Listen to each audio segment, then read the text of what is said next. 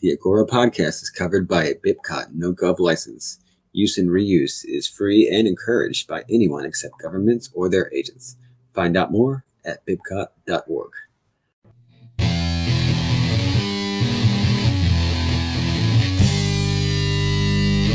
a time when the operation of the machine becomes so odious, makes you so sick at heart that you can't take part. You can't even passively take part. And you've got to put your bodies upon the gears and upon the wheels, upon the levers, upon all the apparatus, and you've got to make it stop.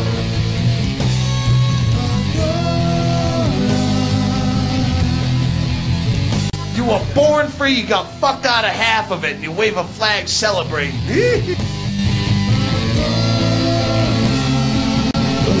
Central authority has just embedded right in it its own problem, and that is that it means a few people make decisions for many people.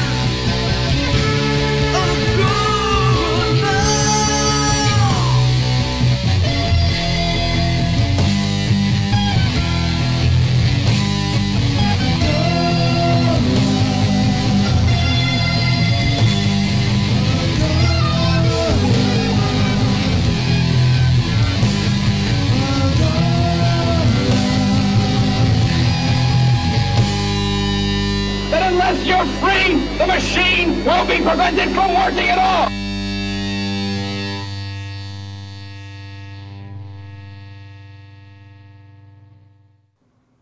All right, folks, welcome back to the Agora podcast. If you're a usual listener of us, we are your home for agorism, localism, radical decentralization, and anti-authoritarian concepts. And if you are a new listener, welcome. Today we have a really exciting episode, a very special episode, because our guest is a returning guest and one of our first, he was one of our first, well, definitely one of our first 10 guests, but actually appeared in one of our very first 10 episodes, because not all of those had a guest. So, Sek, why don't you go ahead and introduce our esteemed guest. Today we're bringing back Normandy. Normandy was on the episode way back, I believe it was episode number 9. Normandy is a anti-civ YouTuber and thinker. Has a YouTube of called End the Machine and a website by the same name. Also a writer. He's got more than a few interesting articles and essays. If you want to go check those out at his website. Normandy, welcome back, man. It's good to have you. Howdy. It's good to be here. So are you comfortable with anti-civ being a label that you would describe yourself? Yes. I'm not sure if it's a meaningful label, because while I'm anti-civ in a philosophical sense, I'm not sure if I necessarily believe in a sort of active fight on that front or anything. What label, if any, would you feel comfortable describing yourself? I'm a gardener. That's what I am. Fair enough. I am also a pickle farmer. So there we go. We're on the Very same nice. page. Yep. So you don't like the industrial system and you prefer something else. I guess you could say that I'm not too fond of industrial society. Sure. Anybody that I would suggest you go back and listen to our first episode. We went in deep into sort of critiques of the industrial and techno society and civilization as a whole, and the pros and cons, I would say, of a primitivist society as a desired end goal. Was that a fair summary of our previous conversation? Close enough. Okay. So yeah, industrial system bad. I agree there. Hunters, that's about as far as we need to really go, I think. But what would you say the industrial system is, briefly? The industrial system is a sort of it's sort of just a phenomenon. It's sort of an autonomous system with its own self-governing rules, and it's not it's not necessarily a human affair that humans are like at the ship and controlling. Humans are sort of the intermediary between the industrial system and reality at the moment, or the technical system, I'll say. But it's essentially the totality of technical development on the Earth. Hey, Alsec here. I wanted to tell you about agoristacres.com. They're a seed company, friends of the show. This is where I get my seeds from here at the homestead. They've got a big, wide variety of seeds. They got free shipping on orders over $20. It's fast shipping. If you place an order, it'll be shipped next business day. A lot of cool packaging. And you can pay with crypto right on the site. And they're agorists, and they also believe in the importance of producing your own food. And they have a wide variety of seeds that you won't necessarily find in a lot of other places. A lot of cool varieties, interesting seeds, and they can, if there's something that you're looking for, they can probably get it for you too. So check out agoristacres.com, and if you use promo code Agora10, you'll save yourself 10%. Thanks, guys. Bye. So, what are some things that we would point to as examples of this? So, mass production.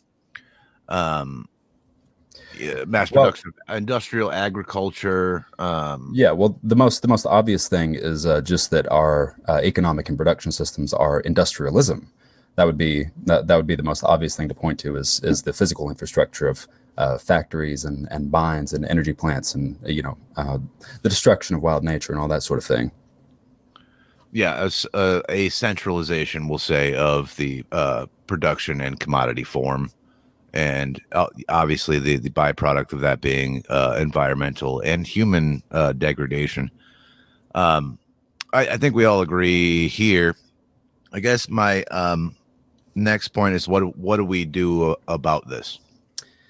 Well, what do we do about this is a very good question, and it's something that I've thought quite a bit about. But before we get into what to do, I think we should ask what ought to be done.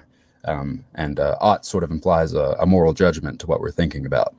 You see, last time we talked, and for the years preceding that, I was spiritually, really, I was an atheist. And I'm not necessarily here to talk about spirituality or anything like that.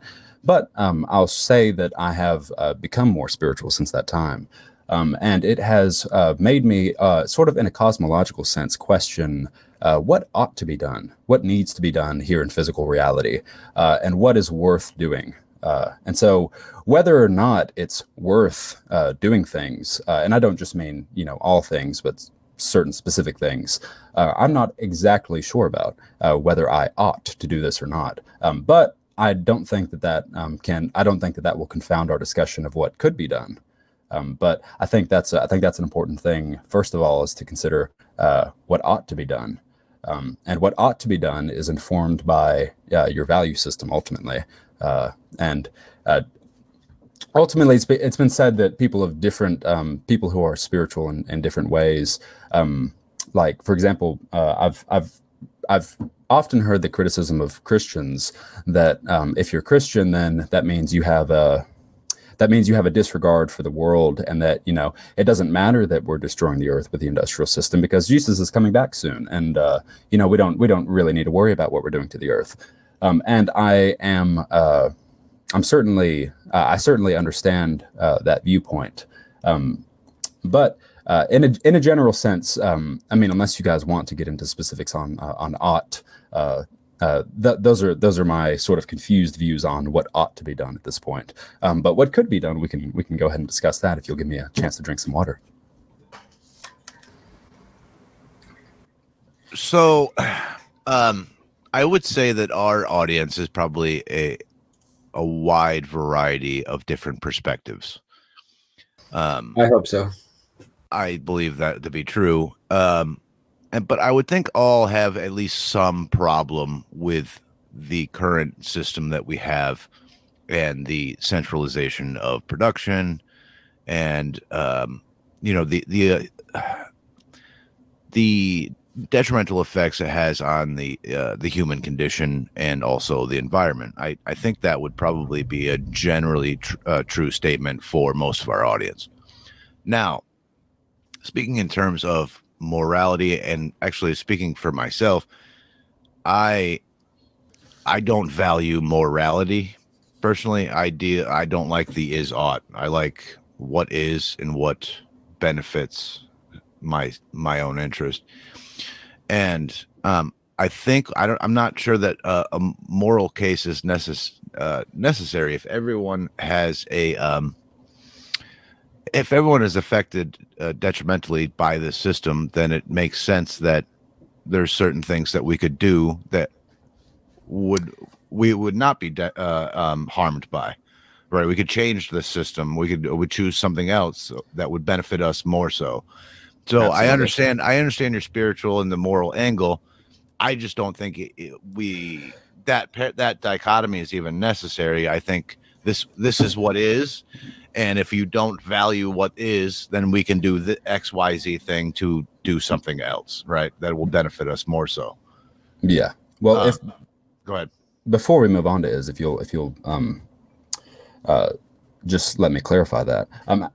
Actually, I'm sorry. Can you repeat what the end of what you just said? You were talking about is an ought. Oh, so I don't think we need. I think that's I don't think we need the moral justification.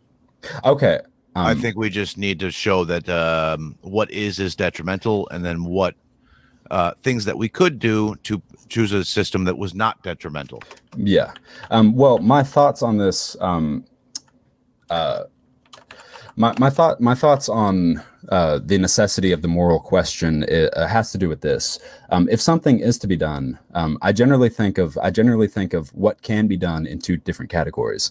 What can be done in your personal life, and what can be done on the world stage. Just in the world in general. And in my opinion, on the world stage, if anything is going to be done, it's going to take revolutionary action. And I think it's been observed by many different people that morality acts as a brake to an effective revolutionary movement. At least there's going to come a certain time in every revolutionary moment where conventional morality is going to have to be broken with. And obviously different people with different spiritual value systems, might find major conflict there in breaking with conventional morality. But that's not necessarily what we're here to talk about. It's just something that I wanted to preface the conversation with, because it's something that I've been struggling with in my own mind in the past few months. So just for the record, anything that is spoken about hypothetically is fair game. There's nothing that can be done legally by anybody, so long as you use the words hypothetically. So if we're talking about a hypothetical situation, what could be done in this hypothetical? This is not a legal. This, legally speaking, is not a call for violence. Just for the record, for anybody listening, or anybody, for you or Penguin or Normandy. So anything, if you're nervous about talking about something, just use the word hypothetical in front of it, and we should all be fine. We're just talking about what we're going to do in our Minecraft server this evening. Oh man, I was just unmuting to say that. But anyway, first of all, we need. It's talking about what can be done on the world stage. I think, first of all, hypothetically, if we're just talking about a purely hypothetical situation, I'm going to hypothesize this. That first, we need to break with the illusion that there are political solutions to human problems. At least, maybe that's the case on the local level and with small insignificant things, but there's not going to be political solutions to our gigantic world industrial problem. This is not going to be something that you're going to be able to go to the top levels of government and then use your power to fix, or vote in people who can fix it. Or nominate a king who can fix it over his kingdom. It's not going to work that way. This is a this is a very material problem, and it takes a very material solution. And what that is essentially going to entail is the destruction of material infrastructure. And hypothetically, if something were to be done to help the industrial system, or to save the world from the inevitable destruction of the industrial system, hypothetically, what would have to be done is some kind of coordinated, mostly global effort that would target two things. First, industrial production infrastructure, and second, energy production infrastructure. And so just the first one, just the workings of the mechanical workings of the industrial system, steel plants and places that manufacture things and parts and wires and all that.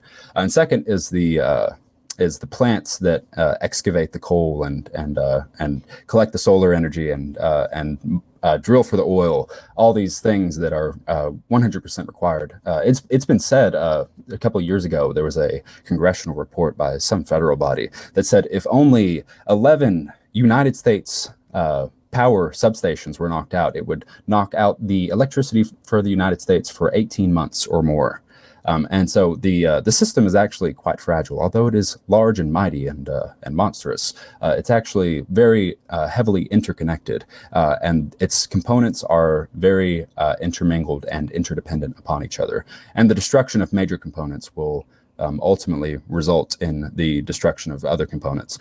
Although that's not to say that you can just hypothetically destroy one physical piece of infrastructure, or even a few pieces of physical infrastructure, and solve the problem by a domino effect. But it's going to, like I said, take a concerted and pretty organized and mostly global effort of the destruction of physical infrastructure. So there's two ways to look at it, I think, at least strategically speaking. There's what you've just described, which I would say is negating what is. So you're tearing down what already exists. But I think there's another strategy that could also either work in conjunction with that or possibly stand alone, and that is to build something new within the shell of the old. Yeah, sorry, I forget that I'm speaking. I'm speaking of the premise. I was just acting as if the premise was a given that the industrial system is not salvageable, or that you cannot salvage the good parts of technology and separate them from the bad parts of technology and do something with that. That's the premise that I'm starting from. No, I don't necessarily mean that. I mean that we can build a whole new world. Oh yeah, well that's so like there's tearing down, but then there's also like building new. Okay. And I think these are equally valuable strategies. Absolutely. Yeah. And not just like, so you talked to, and I mean that on a world stage, not just in your individual life, but we could build whole new communities that do things a completely different way. Yeah. While, things are being torn down at the same time. And I think this would actually ease any kind of transition from what the system that we currently have to another system as well. Because if you just take everybody's power away, they're just going to clamor for security. Yeah, right? Possibly build the system over again. You know what I mean?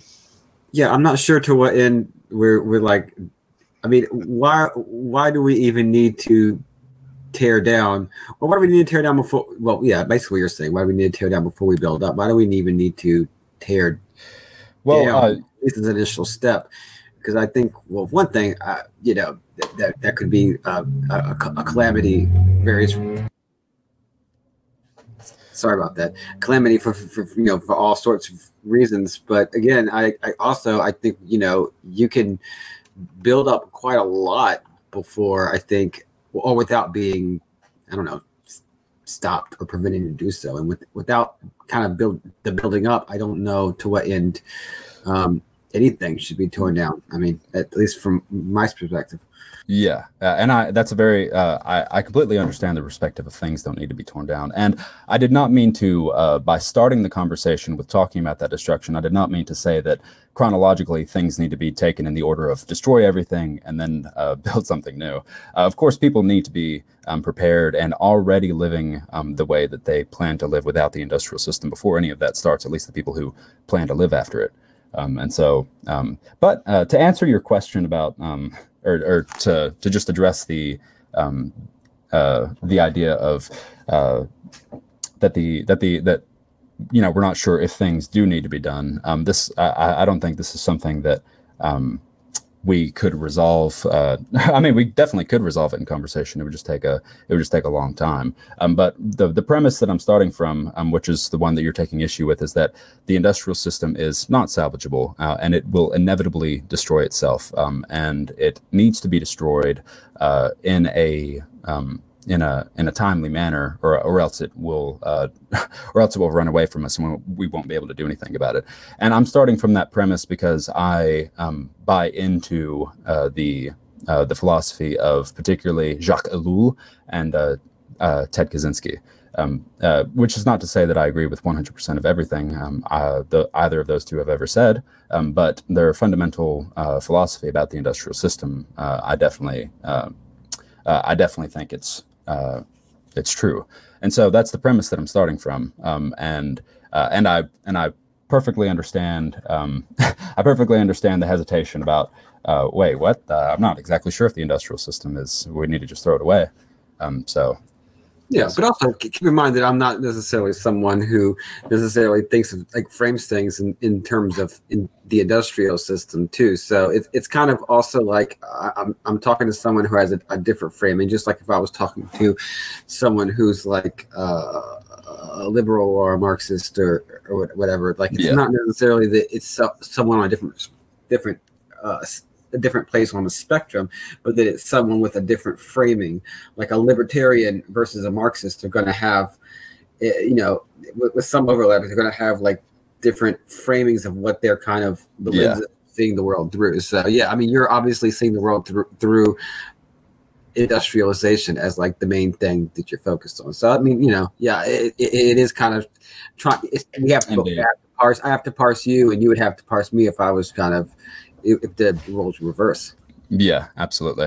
And just for clarification, I actually used to be a Marxist, and I've come out of that school of thought. But but yes, I absolutely understand what you mean about we're different worldviews. We're approaching with different worldviews.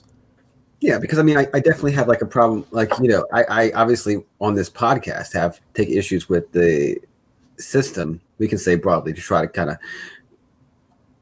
contain both of our ideas. But I'm not sure that, for example, with me, that I necessarily say it's industrialization per se. But I'm interested in your idea that it's industrialization per se. Like for me, I don't know. I think that it could be in some respects capital, in some respects decentralized state. And so it's actually really interesting to kind of take this argument, but kind of center it on, industrial technology per se. Yeah, and I greatly sympathize with the idea that that money is at the root of it, and that class differences are at the root of it. But ultimately, I don't agree. I think it has much more to do with humans in an animal sense being taken out of their natural milieu and driven insane by an inhuman world. And I think that even if you had fully automated luxury gay space communism or whatever, people would ultimately be unfulfilled and driven insane because they don't have anything fulfilling to do but consume and work. That's entirely possible. Yeah, there's some that I certainly think there's on some level some idea. Like, for example, when people do essentially a more realistic version of that, like when people do propose like a welfare state to kind of make up the cost of living and to raise the standard of living for the working class, instead of giving them like fulfilling jobs and autonomy and economic liberty and stuff. It's often the case. That's a more kind of I think tangible example that we can see is like that's not what they're really seeking, and that's not going to satisfy them, and it doesn't historically satisfy them. So I mean, that's totally a thing. Like we do have a drive to build and do fulfilling things, basically, like you said. That's entirely true. So I'm not, other than you and having interviewed you, I'm not terribly like except on like the vulgar level, like Kaczynski tear down the power lines and everything. I'm not like super familiar with besides like our previous interview, like different works and authors, and I know you mentioned Lul and Kaczynski and stuff, but where kind of what's the historical, like where did these ideas actually come from? Can you kind of trace back the anti-industrial ideas? Does some of this come from Marx? Yeah. Marx, by the way, is well, no, this does not come from Marx. You see, the crucial distinction is that Marx sees all of this comes from the 19th century, and it does come from around the time of Marx. But people were noticing in the 19th century that, hey, wait a minute, the world's changing very quickly, and we're having it's getting pretty scary, And so Marx saw technique and the technological system as a tool for the working class to achieve liberation and the workers' paradise and all that, but there were other people, and they were referred to as Luddites, and this wasn't necessarily a large entrenched movement like Marxism was, but there were many Luddites. Luddites actually started a little bit before socialism and Marxism, particularly in the Americas in the late 18th century. It was textile workers who protested the use of new mills and stuff like that, replacing their jobs. They were working fabric, and these essentially these machines came in, and they said, hey, we got these machines that do them better. So you guys just, I don't know, this trade that you've built your entire life, just go figure something out. Or something else out, essentially. And the Luddites were essentially protesting this, what they saw as an infringement on their dignity as people. But that, like I said, that wasn't a organized or necessarily entrenched movement. And there were different Luddite authors, throughout the 19th century who talked about different things. But no one had ever truly put together a corpus of thinking on the technological system until Ellul. Now, there was one writer before Ellul in the early 1900s, and his name escapes me at the moment, unfortunately. But I do recall there being an at least significant notable predecessor to Ellul in developing the thought of Luddism. But Ellul is where the backbone of thought on the technological system is essentially. When was Ellul writing? What year was this? Well, Ellul published the technological system in, I think, 1956, I believe. But he had been writing in the previous decade and in the following decade as well.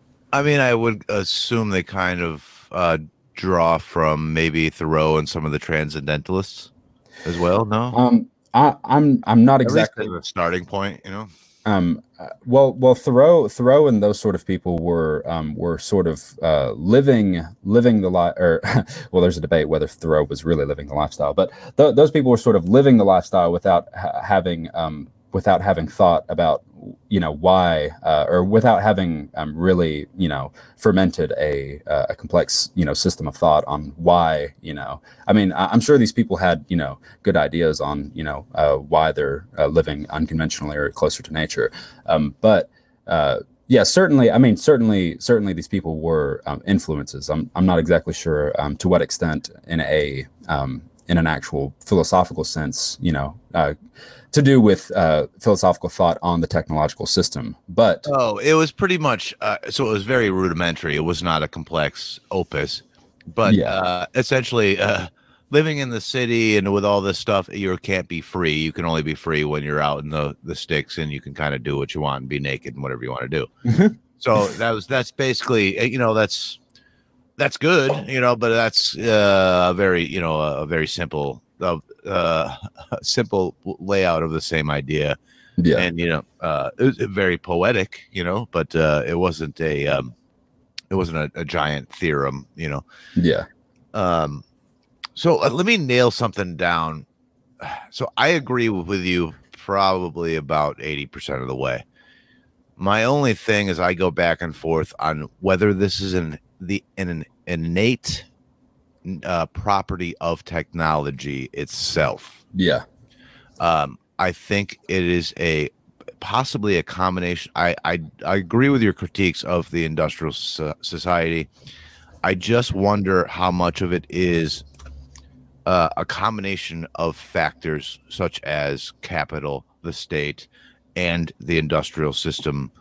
I wonder if technological advancement could have gone a step. I don't think it's an inherent problem with technology itself. Technological advancement could have possibly went a different way had we had been free to our own devices, and free to forge our own futures, as opposed to being a very top-down, centralized and controlled society for the past 500 years.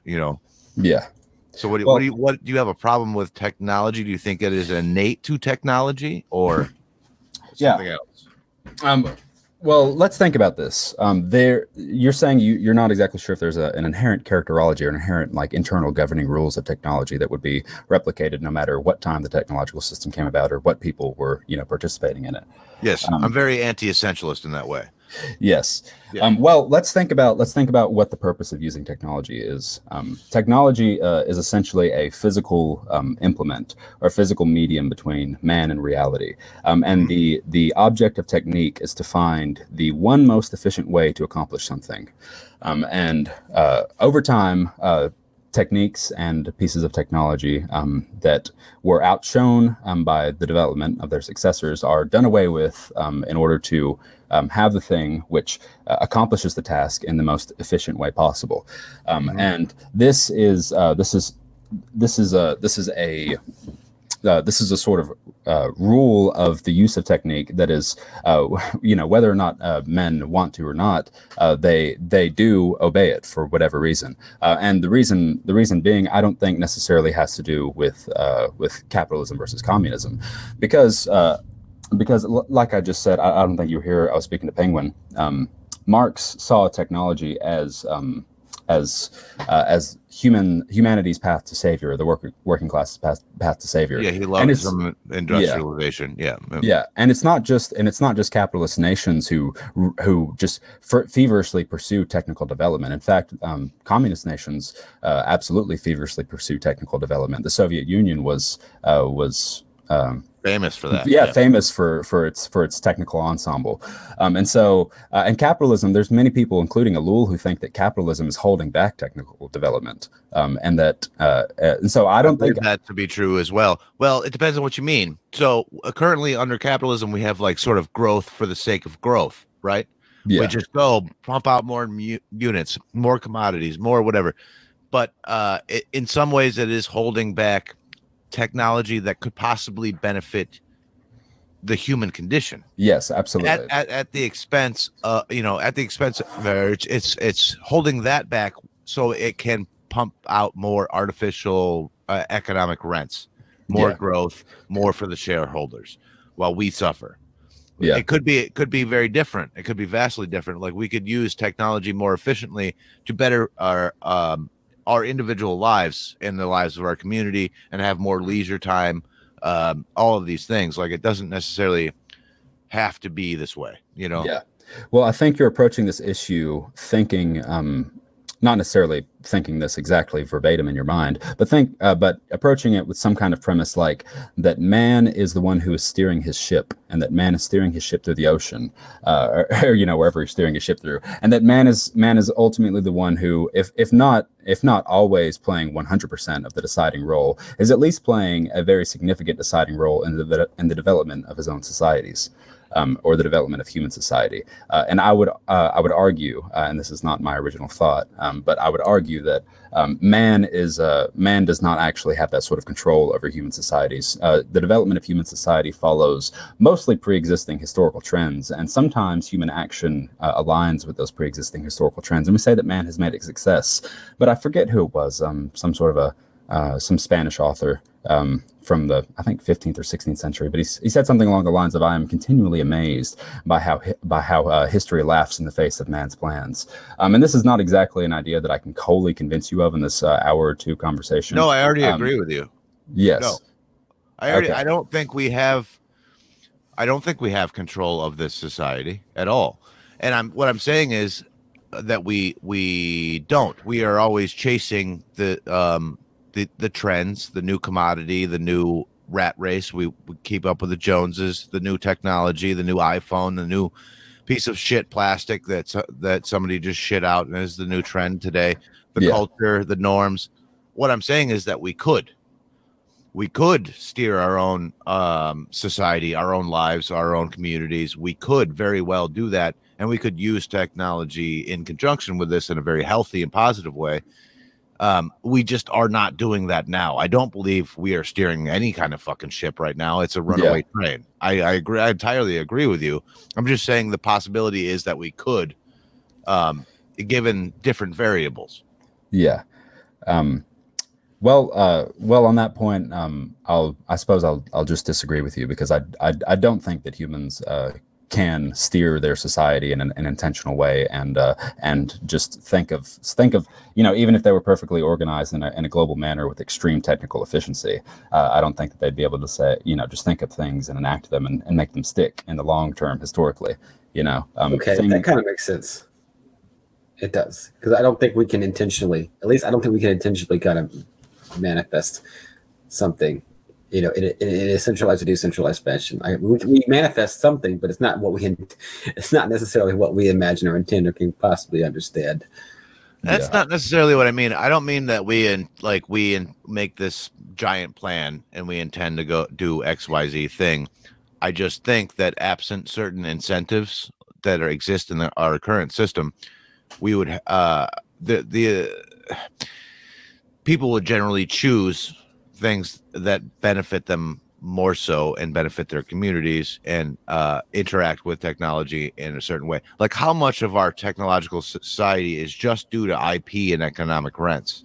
How much of the technological advancement is just for that? You know what I mean? Like, so what if we just eliminated that? What would people's incentives be then? You know what I mean? Like, so I'm not talking about like some sort of like intentionally planned communities and that sort of thing. I'm just saying that the shift would be, the incentives would be different, and people would shift in a general trend towards something different. I guess that's kind of a distinction I was trying to make. But anyway, sorry. Well, we can all just agree on this and go to something else. I'm fine with that too. Well, for the people who are listening to this, if you haven't made your mind up on this, I'm sure there's many other things that you can read on it. But I'm going to recommend the relevant reading that's informing my opinion of this, and specifically about humans not being able to control their own societies. That would be Chapter 1 of Anti-Tech Revolution: Why and How by Theodore Kaczynski, and the rest of the book elaborates on that, and that's relevant to it. But the second would be whether or not the technological system has its own internal governing rules, and that it would it's got its own characterology essentially. If you're not sure about that, I think that Ellul very, very convincingly demonstrates that in throughout the entire book of the Technological Society, but specifically, I think it's Chapter 2, the characterology of technique, and there's a subheader called autonomy of technique, something along those lines is where you should read. Hey, Sek here. I wanted to introduce you guys to Appalachian Apothecary. That's my lady. She makes a boatload of tinctures, salves, medicines, some libations, all very good, all from stuff we grew here at the homestead, and she knows what she's doing. She's a wizard. You may have heard her on the chemistry episode, but if you're interested in any of that, go ahead and touch base with me at Sek Magora on Telegram, SEKMCGORA, all one word, all caps. Or you can find us in the Agora Podcast Discord, Telegram, or find us on Twitter at Agora_pod. Thanks. Bye. Yeah, I started reading Ellul, and I'm pretty familiar with Kaczynski, but Ellul's a swamp to get through sometimes. It's a slow slog for sure. Yeah. If you can get past the first 25 pages, it gets better after that. But it's still a very heavy intellectual gauntlet to go through. I probably made it there. I reread it a couple of times, and then I put it down again. But I reread the first a little bit, and then I sat down and I had to read it again, and it's a chore. You gotta chew that one for sure. Yeah, no, it took me like 4 or 5 tries to get through the book all the way. I think I stopped a third of the way through the first time, halfway through the second time. I got like 3/4 of the way through the third time, and eventually I made it all the way through. Yeah, it's dense for sure, but well, so on the other hand, so I think that was what your suggested reading to me last time you were on the podcast, and I think I suggested reading Community Technology by Carl Hess. Have you looked at that at all? I did some level of investigation into that. I don't think I read the entire work, but I definitely pulled up the work in a PDF form because I have it downloaded on my computer somewhere. I definitely investigated the perimeter of the idea at least. But it's very like municipalist and very, I guess in terms of production, very distributivist. Very, very, decentralized and local production. And community. If I recall, he was similar in thought to a fellow named Murray Bookchin. Yes, very Bookchin. Yeah. I need. He's a slightly more market-oriented Bookchin, basically. I see. Oh, yeah. I know, but that's been on my list. But I mean, Carl Hess, just for everyone, from Normandy, I mean, he wanted to go so far as to not so in the immediate sense, he was like experimenting with taking old refrigerators and other things and creating like basement fish farms, tilapia farms with water circulating and everything for the efficient generation of protein that can be done in other ways. But he's in the city, Adams Morgan, Washington D.C. So he's imagining solar power is becoming more mature. Unfortunately, that technology didn't mature too fast. But going so far as to ripping up the road. He fantasizing about ripping up the roads, getting rid of the most automobiles, and planting gardens and crops where the roads and highways and such once were. So that's kind of where he was at, just as an example. I think you'd actually dig a lot of it. I mean, I'm sure I would. It's a fun time. They were friends though, Hess and Bookchin. They were pretty good friends. Yeah. I see. Okay. You see, the most fundamental problem that I have with the sort of local technology type people and Bookchin types is that that's fine. I think it's great to localization of any form is fine. However, that's not a world solution. Like.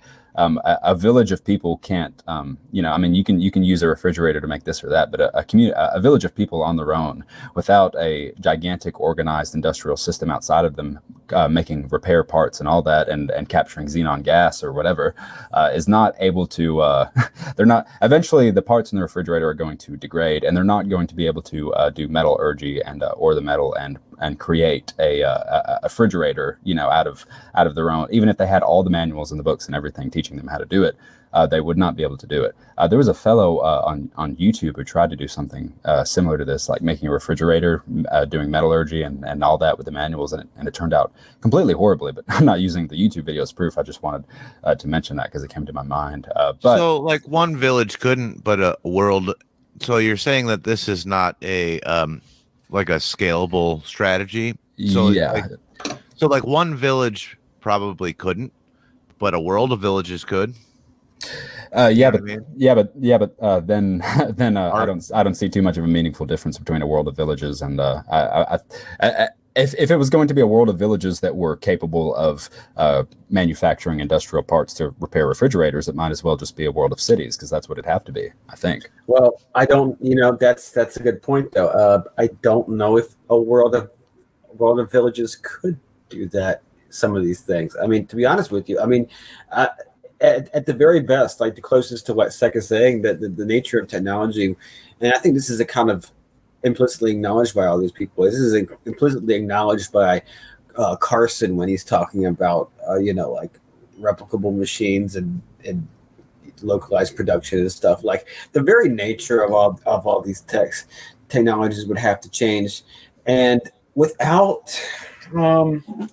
So here's where I'm not with you on the entire premise, but as far as like this conversation is concerned, like without like large scale resource extraction, like mining of, major ores, and also like rare earth minerals and stuff to make the electronic components, and large scale just logging and various resource extraction.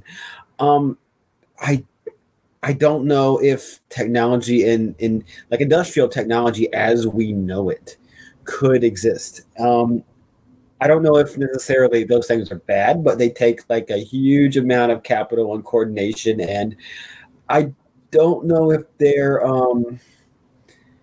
like I don't know this distributed world or a stateless world is going to have that kind of infrastructure. So I don't know, and I don't know if I'm going to say like destroy technology or industrial technology, but I don't know how fundamental we're going with technology. But I think the very basic state of, or the basic qualities of technology would have to be so fundamentally changed without those large scale extractions. I'm just talking about huge capital intensive industries. Yeah, either the technology would have to be fundamentally changed, or what would be much more likely to happen would be that humans would be fundamentally changed in order to accommodate the necessities of the system. But what we're talking about, this connects to, this is the problem. I think this is a very fundamental problem that hardly anyone talks about, and I think that it completely invalidates the concept of anarcho-communism or anarcho-capitalism. Is that anarchism is a is stripping down of the hierarchy, well, communism and capitalism are both industrial systems, and industrial production requires an insane amount of organization and hierarchy and coordination of production. And you certainly could not have tribes of communists organizing factories, or tribes of capitalists in an anarchist world organizing industrial production. It takes so many scores and legions of men to do, like I said, the oring and the metallurgy and the industrial factories and all that. And so the very economic, I think if anarcho-communists or anarcho-capitalists want to have their and this or their and that, of which I think that's a good thing to want generally, but that they would have to give up industrial communism or industrial capitalism. And in that case, you would just be giving up communism and capitalism, because communism is not communism without industrialism, nor is capitalism without industrial. I mean, capitalism started, improper before industrialism, but the motivating forces of capitalism are going to lead to technical development. I'll stop. I'll rest the idea there. So let's go back to we could go back and forth all day about sort of the innate nature, and this is sort of less. It's fun mental exercise, but let's go back to what is to be done. So I think, like I said, everybody listening, including me, you, and Penguin, we all have huge problems with the system that we have, and to varying degrees, we probably all agree on this system is not beneficial to humans or the planet or to probably the solar system. So, where was I going? Oh, what is to be done? I guess, and you started with that, large scale industrial sabotage, etc. I think we all find that this system is unreliable at best and possibly teetering towards collapse at worst. What can people do to cushion themselves in this transition that is coming to one degree of inevitability or another? Yeah. Go ahead. Well, we sort of talked about this a little bit last time. We should talk about this again. What people can do to cushion what is what I believe is definitely coming. And give me one sec. Let me cough.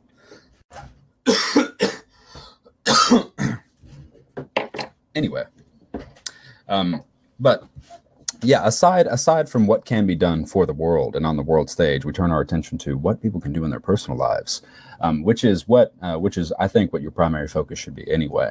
Is what you should do in your personal life. And it's very easy to say, well, you just need to go buy land in the country and start homesteading. And ultimately, it does sort of boil down to that.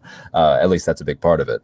But what needs to be done is your essentially you need to find a way to emancipate yourself from utter dependence, and that doesn't mean that you need to necessarily stop using the grocery store forever immediately at the moment, but you need to develop the skills to survive and to take care of yourself. And I divide these into two categories, that being stationary skills if you're living in a sedentary manner, and nomadic skills if you're having to be on the move. And your stationary skills are going to be your agriculture and your livestock husbandry and your homesteading and your things that you do on the homestead, living in a stationary manner. And the second category is going to be things that you need to know how to do if you're going to be forced out of your sedentary lifestyle and you have to be on the move. And this is primarily and there's quite a bit of overlap between these two different skill sets. Like, for example, hunting and fishing are definitely both things that you need to do in a sedentary and a nomadic sense. But in a nomadic sense, or in a moving sense, you have to the most important idea is the entire corpus of bushcrafting skills and survival skills, and not necessarily all the super typical ones like you'll see, like fellows like Dave Canterbury. Like, I love Dave Canterbury, and he's a great he's a great teacher of a great many things, but Dave Canterbury definitely needs to be in your tool set, or people like Dave Canterbury. But Dave Canterbury is a fellow who doesn't necessarily anticipate long-term industrial collapse. He thinks about survival sense in a surviving in the modern world in situations where you have to survive, and there's always going to be an industrial system there to give you, if you need to go get a hatchet or something from a store, you can do that. But you definitely need to develop the survival skills to make a substitute for a hatchet when you don't have metal. And there are people who go really into primitive survival, like there's a whole YouTube market for it. That's very lucrative, good for those fellows. But you definitely need to have a blend of both of those, a blend of how to survive with metal tools and implements and stuff like that, and how to make do. But that's not to say that once the industrial system collapses, you're not going to have metal, because there's going to be scrap metal lying around for 1,000 years. People are definitely going to have access to metal for a long time. But yes. I think that the two categories you broke that down in is very useful. The basically mobility versus stationary, and it's good to learn both. Yeah, because Absolutely. Because you're stationary now doesn't mean you necessarily will be able to forever. For one reason or another. I mean, it could be as simple as, I don't know, earthquakes or pestilence, droughts, pestilence, famine, anything like that. So it's good to be mobile. So all of what you described, though, is sort of still a rural setting, right? Yeah. And something I've been trying to do recently is so like 80% of people live in cities. Indeed. So is there any potential strategies, do you think, for cushioning yourself from a collapse in the event that you live in a city, and besides move to the country, right? Because some people just can't for whatever reason. Well, there definitely are strategies if you want your final resting place to be a gigantic metal coffin. I'm just kidding. In realistic, talking realistically, yes, there's definitely things you can do to cushion yourself in the city. But what it really boils down to is pretending you're in the country and just accommodating yourself around all the cars and buildings around you. And so, yes, you definitely can do things in the city, but I don't think that once collapse happens, people are going to be sticking around in the cities. And once collapse is approaching, while collapse is approaching, anyone with a right mind is going to be doing everything that they can to get out of the city. And so, yes, if you're stuck in the city, there's definitely things that you can do. But I wouldn't I wouldn't plan on staying there forever, at least. I would imagine the scavenging is probably better in the city. Oh, absolutely. For sure. Yeah. I kind of Abby Hoffman's Steal This Book kind of comes to mind, where you can kind of make your way through. I mean, yes, I for me, I can't live in a city anyway, but my goal would, I mean, I don't mean I can't. I mean, I refuse to do so. Yeah. But my end goal would also be to, in the event of a collapse or an economic downturn or anything of that sort, even war, my move would be to get out of the city as well. But I think there is probably an abundance of discarded resources that you could probably make use of on your way out. Probably more so than you would even find in a rural area that wasn't heavily guarded. Yeah, but there'll probably be millions of people there competing for it in very violent and also true. And brutish manner. You're putting yourself at a great deal of risk scavenging in the city. I think, just thinking. I'm not trying to shoot down, everything that you say or anything, because I definitely think that thinking about what you'll be doing in an urban setting is very important. I don't mean to be like, oh, well, we don't even need to think about that because fuck cities, right. And honestly, the reason I'm bringing this up is I'm trying to change my own sort of the way I talk about this, because a lot of the time for a long time, my view was fucking get out of the city.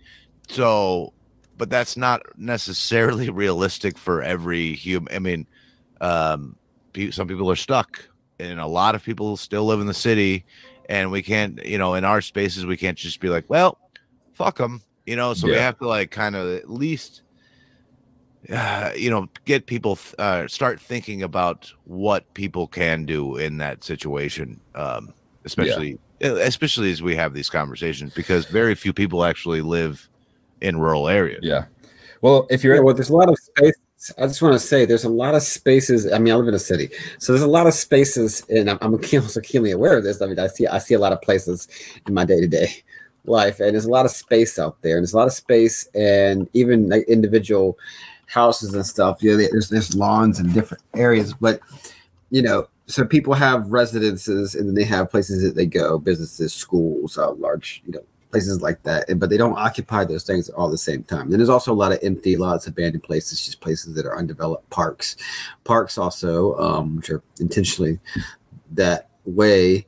So, it kind of depends. Are we talking about like Midtown Manhattan here, or are we talking? Which actually, I mean, there is this thing of Central Park, but I don't think that kind of level of urban density is really, that's on the higher end, on the extreme level. But as far as a lot of cities and, based on like proximity to places that are less dense, but most urban areas aren't so extremely dense, at least not maybe some of the oldest cities.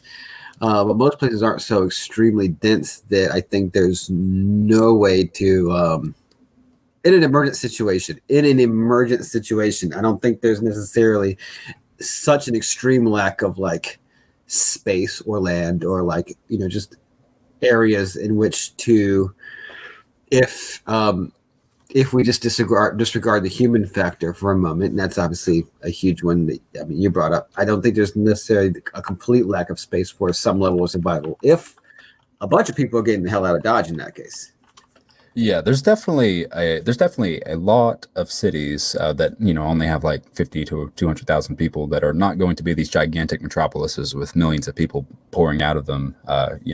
Whenever some sort of collapse happens.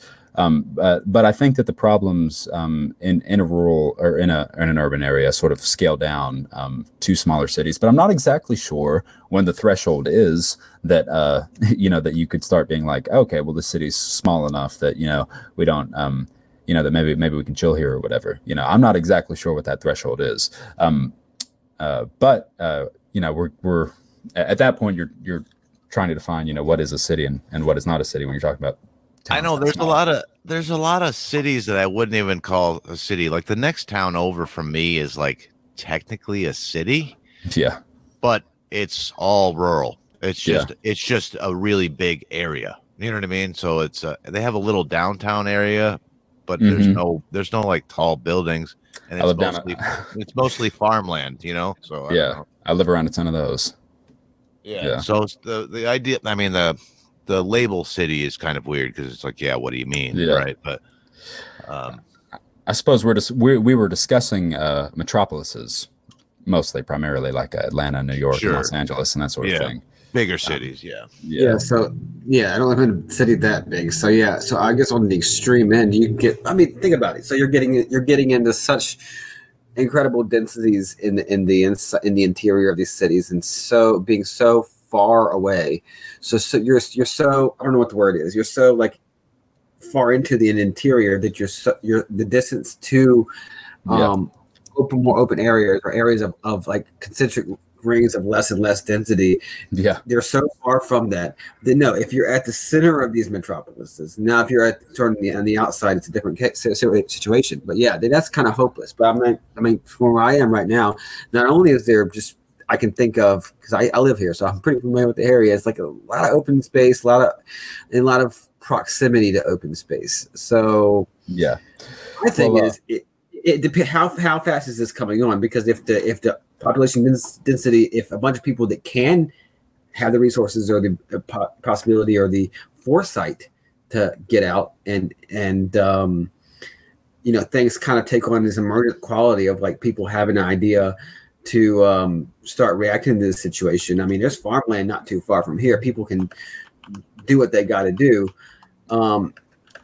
If a bunch of people were doing a bunch of different things and in reaction to the situation day by day, I think there is a possibility or a chance. But if it's snap your fingers, grid down for whatever situation, I think you end up with the entirely different scenario than having months or even years, but it's months or even weeks or even months to respond, to react. Well, I'll just say, you say that there's a great deal of space in your city at the moment, but if it is a happening place, then it will be developed over eventually in the coming decades. And if it's not a happening place, then it'll either die or become a sleepy town. I like sleepy towns, but I wouldn't hold out hope for those green fields or whatever you see between the buildings and all the farmland. I live out here away from any big city, and every day I see a piece of farmland that goes up for sale so a subdivision can come and be developed on it. Development is happening at an incredibly rapid pace, and so in the future, urban areas will become more urban and more condensed. For people who are in these cities, I believe, of course, you should. I mean, anyone, regardless of their situation, should cultivate homesteading and bushcraft survival skills. But for people in the city, the bushcraft survival skill is going to be particularly important, especially for people in the city who don't have the resources to buy land, which buying land is getting harder and harder. The powers that be are trying to basically turn us into a world of serfs who rent, for our whole lives, and they're trying to I think that people would like to even abolish or at least people owning like property of land, because that's the biggest way people pass down generational wealth and stability from one generation to another.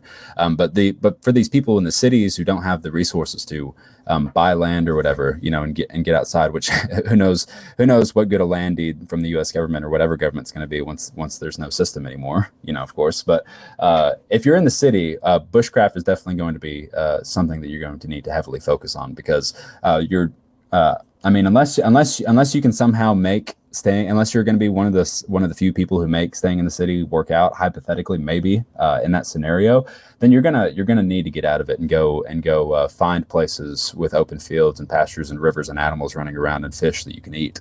You're going to need to go out and find these places, and so bushcraft is going to be the only thing that's going to be able to get you there, or get you there alive, at least. And so if you're in the city, you need to practice bushcraft so that you can so that whenever the time comes, you can get out. And then who knows, maybe eventually you'll find a community of people that you can settle down with and then put your homesteading skills to use, So two questions for you.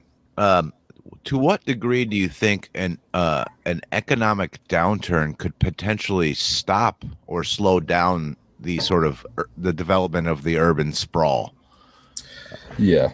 Do you think that it's relative?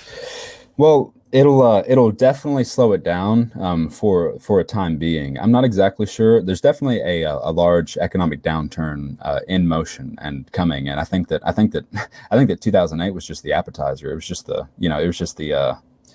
it was just the warm up show, for the main event that's coming. I hope that I would wish for that not to be the case, but I'm in very sober, realistic terms, I think that's going to be the case. So, Right. No, you just said that there's going to be an economic downturn that 2008 was definitely just the appetizer. Yeah, I agree entirely. I think it's more obvious now than it ever has been in terms of like the sort of the warning signs for this. Yeah. Here's my only problem though.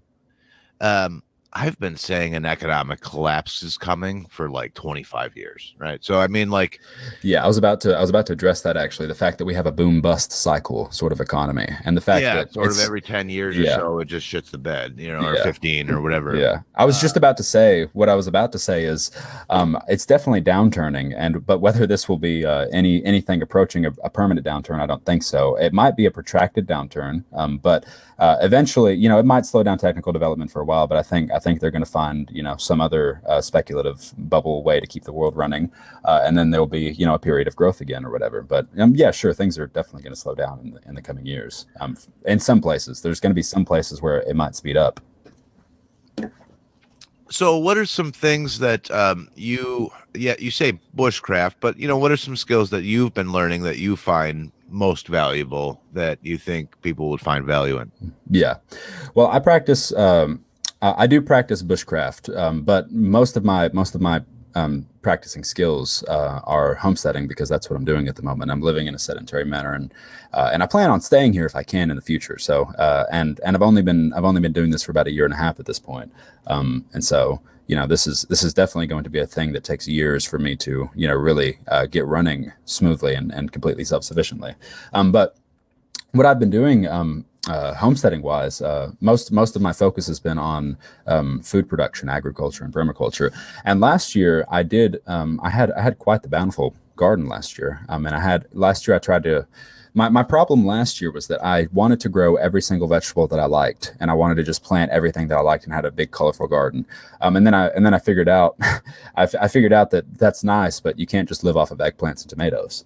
And so I had so many vegetables to can, and so little use for all those canned vegetables. I mean, I ate, and I'm still eating on the squash and zucchini and the eggplant that I canned last year. But those come out, by the way. Oh, awesome! I love them. I mean, sometimes the squash, it gets kind of a little too mushy when you can. Yeah, I thought about that, and what I did is most of the squash that I canned, I let it get super mature, and so I let it get super big and firm, and that way it sort of got squished down to a normal, or to a level that would be normal. And I found that the flavor wasn't compromised much at all by doing that. At least for me personally. I didn't mean to interrupt you. Go ahead. No, you're fine. But this year particularly, my primary goal is to accomplish the goal of feeding myself through the winter. And so I want all of what I produce in the summer to completely to sustain me, or at least be able to sustain like 75+% of what I eat through the winter until I plant again the next year. And so last year I did a bunch of beans and corn, but I only did like 2 rows of corn and like 4 rows of 4 rows of corn and like 2 long rows of beans. And so my garden was like 80% vegetables and like 20% legumes and grains and stuff like that. And so this year my garden is about 80% legumes and grains. I'd say it's about 50% beans, and I've got many beautiful rows of beans that I planted by hand, and if I do say so myself, the rows look quite beautiful and parallel. Anyway, and I've got. Let me just jump in for anybody that's listening to him. The reason he's doing this is for more protein content, so a more balanced and nutritious. Oh yeah. Crop or yield, so he has a little bit of everything. When you were just growing tomatoes and eggplant, you weren't getting all the protein you needed. Yeah, and it's much more to do. Yeah, protein is definitely a problem, but vegetables are not very calorically dense foods. They're basically like water. I mean, it's mostly water and plant fiber isn't even digestible. So it's like you're barely getting any nutrients out of a vegetable. I mean, and the nutrients that you do get are important for you, but they're not like you're gonna die if you just eat vegetables. Eventually, you're gonna die. So you need something like beans and corn are just like a security blanket. I wouldn't just live on beans and corn if I could afford not to, because I prefer eggs and meat and dairy and that sort of thing as to be the staple of my diet. But beans and corn are going to definitely get me through in a way where I won't be unhealthy or whatever, eating on beans and corn. But my plan is beans and corn, because beans and corns are very calorically dense, and beans and legumes generally are a pretty good source of all macronutrients. Although I will say that the fats in beans are not something that you can live off of. I mean, the fats in any sort of plant is not something that you can live off of forever. You need some sort of animal fat in your diet at some point or another. But yes, beans and corn, and I've got a ton of okra as well, which I'm very much looking forward to because I love okra. And I did a bunch. Yes, and I did a bunch of fruits this year as well, like watermelon and cantaloupe. Well, really just melons. But I have apple trees and pear trees and plum trees and all that. A bunch that I planted, but also ones that were here on the property before I got here. And I did some pruning of them last year, and so I'm expecting a pretty good yield this year from them. And I'm hoping to make a bunch of preserves and all that. And I think I might have mentioned this last time I was here, but on my property I have thousands of wild blackberry bushes, and it's my favorite. It's one of the things that I look forward to most of being here, at least in the summer, is harvesting the blackberries and making jam out of them. And last year I really wanted to make a lot of jam, but sadly I was an opioid addict and I was a very ineffective person, so I couldn't accomplish my goals. But this year, let me tell you about it. I plan on hopefully making all the blackberry that I'm able to make, within reason, of course, and around working and all that. But I love blackberry jam. I'm not even really a big sweets person. Like, I don't even eat it that much. It's just I don't know. I just love blackberry jam. I think I want to sell it, really. But yes, my main goals for this year are sustainability. But eventually, I do want to turn my farming into a sort of business. Although I don't need it to survive, But I would like to go to the farmer's market and sell produce and sell my jams. And eventually, I want to have goats and sheep and stuff like that. And I want to make clothes and stuff out of that. And I thought about making. I know a woman who makes candles and soaps out of goat's milk and all that sort of stuff. And it's something I'm interested in. Yeah, you should do that. I mean, namely the business part. I mean, I don't know what part you want to do. Yeah. Plus, you can kind of fund your projects. I mean, you can become self-funding and expanding your horizons, which is I think is really important. I mean, why not? And it gives you a project. Like we were talking about, people want to be fulfilled and they need projects. I think people need to have goals. Yes, people need to have goals whose attainment requires effort, and they need to have success and a reasonable rate of attaining at least some of those goals. But my career or the thing that I do to support myself is I do a lot of photography and film work, particularly like video work, video projects and stuff like that. And so that's my trade, and I work with a lot of high-end video and photo equipment. And so I haven't been doing it because I've been in recovery mode for a long time, and I'm not exactly sure who said it, but someone at some point said something like, a man needs to stand up and live before he can sit down and write. So I've been trying to live, and I haven't been producing much typed or video content on my YouTube channel. But I've started to approach the point recently where I'm able to knock down the walls that were separating me from engaging in my passions wholeheartedly. I've been breaking down wall after wall after wall, passion after passion, and reintroducing myself to them and getting into them again. And I'm finally at the point where I'm planning on posting a YouTube video soon. And I just posted an article today. It's just a short update article, but I'm getting back out there in the world to produce this. And I'd like to, without compromising my privacy as much as that's possible, share my homesteading journey with people in a video format on my YouTube channel, using all the equipment and skills that's available to me. But like I said, I don't want to compromise my privacy. Like, I'm always like, how much landscape should I show? Is someone going to be able to triangulate my position by knowing the houses or whatever, like off in the distance? Like, that's something that I think about sometimes. And so, one sec, let me cough. Well, I'm really happy for you, man. I'm really glad to hear that you've been, coming along and improving your own life and that sort of thing. And I appreciate it. Thank you. Your journey's been good, and I've been I support all that you're doing, and I'm glad you got off fucking opioids. Yeah, me as well. Yeah. But I will absolutely trade you for some blackberry jam. Yeah, we grow blackberries, but we never really get enough to make like a ton of jam, at one time, it's just we get a handful every day or something like that, but I would gladly trade you for some of that. And I guess do you have chickens? Did you say? Yeah, okay. I do have chickens. I have a lot of they're mostly Brahma chickens. Okay. I have. Yeah. But I do have some Somerset chickens as well. But yes, chickens. I love my chickens. I've got about 16 of them right now. And wow. I had right now they're this is actually a new flock because I had my old flock. My old flock back at the place that I used to live at was like 25 or 30 large, and they got withered down over the years. Eventually I sold some because I wasn't doing homesteading and I wasn't eating the eggs or whatever. And I eventually got down to the point where I only had like 6 or 7 chickens, and whenever we were like moving out to where I am at the moment, I was kind of like leaving the chickens at my place, and I was kind of like coming back to feed them because I hadn't built a coop yet for them to move them. And there's a couple times where coons or coyotes or whatever foxes got a chicken, and whenever I eventually moved my chickens over, I only had 3 chickens left, and so that was what I had last year, and they were still producing me like 2 to 3 or 4 eggs a day. I was still eating good just with my chickens last year, but I had a horrible tragic incident where all 3 of them got killed. And so earlier this year around March, I went and bought all these. I went and bought 16 chicks of Brahma and Somerset chicks, and they're growing up at the moment. And I've got them enclosed very securely, so that's not going to happen again. My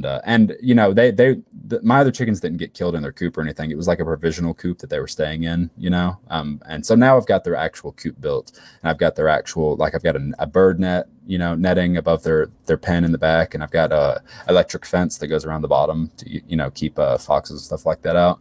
And so the chickens are safe, and I expect them to start producing eggs sometime around September or November, I think.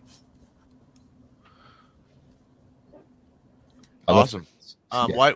I love chickens too. We've got a few, but why Brahma? Do you any particular reason? They looked cool and they had hairy feet. I really have the feathers on the feet that are cool. Yeah. That's why I got them, basically. Yeah, fair enough, right? Yeah. Are you thinking about doing meat birds at all, or?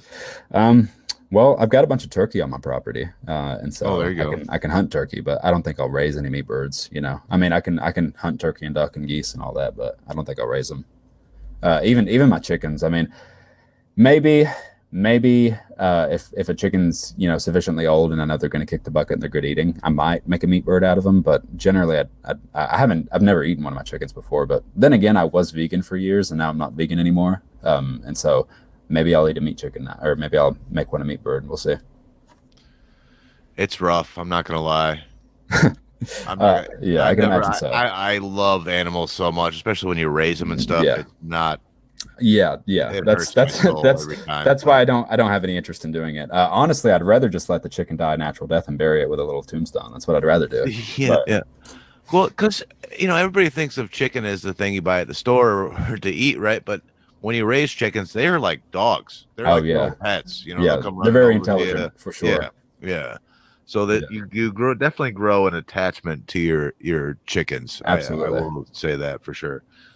So you'd almost have to if it was me and I was growing meat birds, I'd have to have like a separate coop. Yeah, and try not to try not to look at them or form a connection with them. Yeah. My grandpa used to raise turkeys in a coop like that, and he used to slaughter them for meat birds. And he eats pig brains, so he's a crazy guy, but he did that. So if I ever wanted to do that, I'm sure he'd help me out, but I don't have any plans on doing it at the moment. Okay. Yeah. So what are some So since you've gotten clean, what are some skills you've learned that you're very proud of yourself for? Well, the biggest thing is that I lift, and I lift a lot now. I've put on quite a bit of muscle since I've gotten clean, and it's actually the thing that keeps me sober. Like I have to work out every morning, first thing in the morning before breakfast, and if I don't do that, then my day is ruined. Like I just spin my wheels, and it's a whole thing to explain. But the days that I don't work out are very messy days where I struggle to stay clean and get things done. But whenever I'm working out every single day, I'm very confident and stable in my recovery. And skills that I've developed since then is I've very, very much gotten into fishing lately, and fly fishing especially. I've gotten back. Well, these are things that I'm getting back into, because I used to fish before I was vegan, but I went vegan whenever I was like 14. So it's been a long time, and so fishing, and I've been getting a lot into archery, and I've just been improving a lot of my gardening skills and all that. It's like last year I was gardening, and I've retained a lot of the experience that I had, but it's like I was just in a dream, like I was not even conscious, like I was sort of just floating through it. And so whenever I think back of last year, it's like it wasn't even like a conscious experience almost. It's like just a memory of a dream in my mind. It's quite strange, but yeah, and also I picked up the guitar in January, and I've been playing the guitar a ton ever since then. Those are definitely the biggest things are guitar and archery and fishing and lifting. Dude, Sure. you're doing everything. Awesome, How do you find the time? That's awesome, though. I'm so jealous, Yeah. actually, that you're able to even do all those things. I have barely enough time to podcast and do audio stuff, and then learn a couple languages. Wow, that's amazing. And the lifting though is really good. Like I still have some residual residuals of that habit, and tomorrow I'm off work. So if I don't lift when I'm off of work, then I can't imagine. But that's awesome. That's good to hear. Everything. Yeah, well, I'm very blessed to be able to do these things because I'm able to financially support myself with a. Most people have to work a full-time job, and there are weeks that I do put in full-time hours, but I'm able to support myself without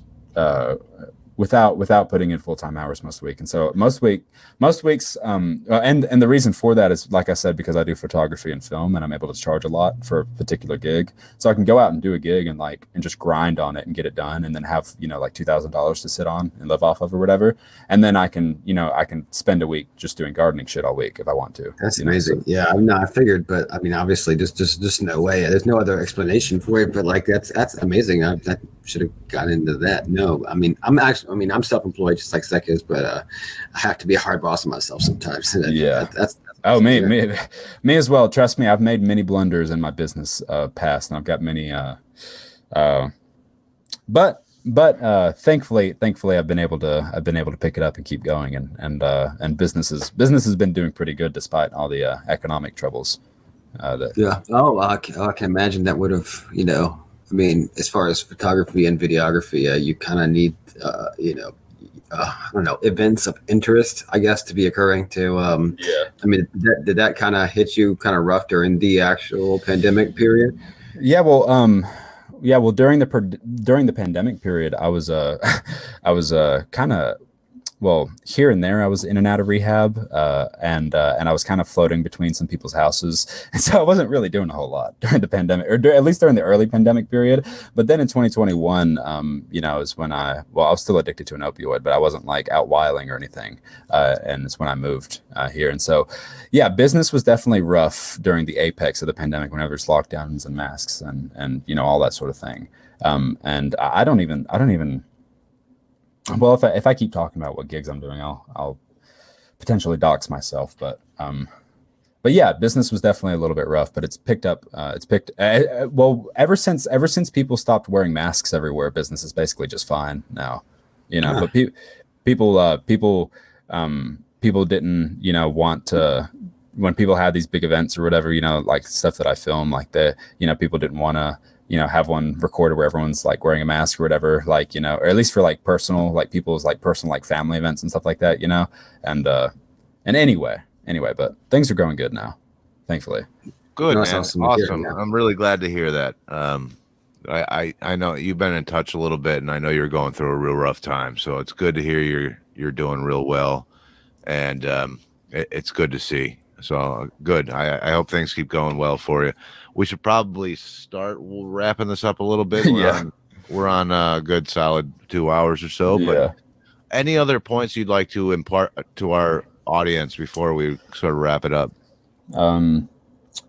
If you want to change your life, start lifting, first of all. And second of all, get clean. And that's it, basically. Well, maybe not in that order. But actually, maybe in that order. Actually, yeah. Actually do it in that order. I would add also produce your own food as much as possible and know what your food's coming from, and be excellent to each other. Absolutely. Yeah. Absolutely. Penguin, do you have anything before we wrap this up? No, that was great. That was a great pod. I'm glad we got to discuss solutions and stuff that, like, if we delve into the theory and theoretical discussion and stuff like that, that's fantastic. But I think your ideas really speak to the practical and not just the theoretical. You're living a life, and that's really awesome. I mean, and not only just your success, but the fact that you're just like walking a walk, Well, I very much appreciate the well wishes and the support, my fellows. Thank you. All right, everyone. Thanks for coming on. This was a great episode. Do you want to plug anything you're doing? Just endthemachine.com, and you can go to my YouTube channel. There hadn't been anything uploaded there in a few months, but soon there'll be some content there. So. And what was the name of the article you just put out today? Let me look. It's oh wait, I've got it right here. It's called Update: Drug Addiction Sobriety Growth Still Homesteading. Oh, awesome. Okay, cool. I look forward to that. Well, thanks, brother. I appreciate you coming on, and I hope everybody comes and check out your work, and I hope things keep going well for you, man. I very much appreciate it. Thank you. It's been lovely being here. All right. Peace. Thanks. Take care, everyone. Peace. See ya.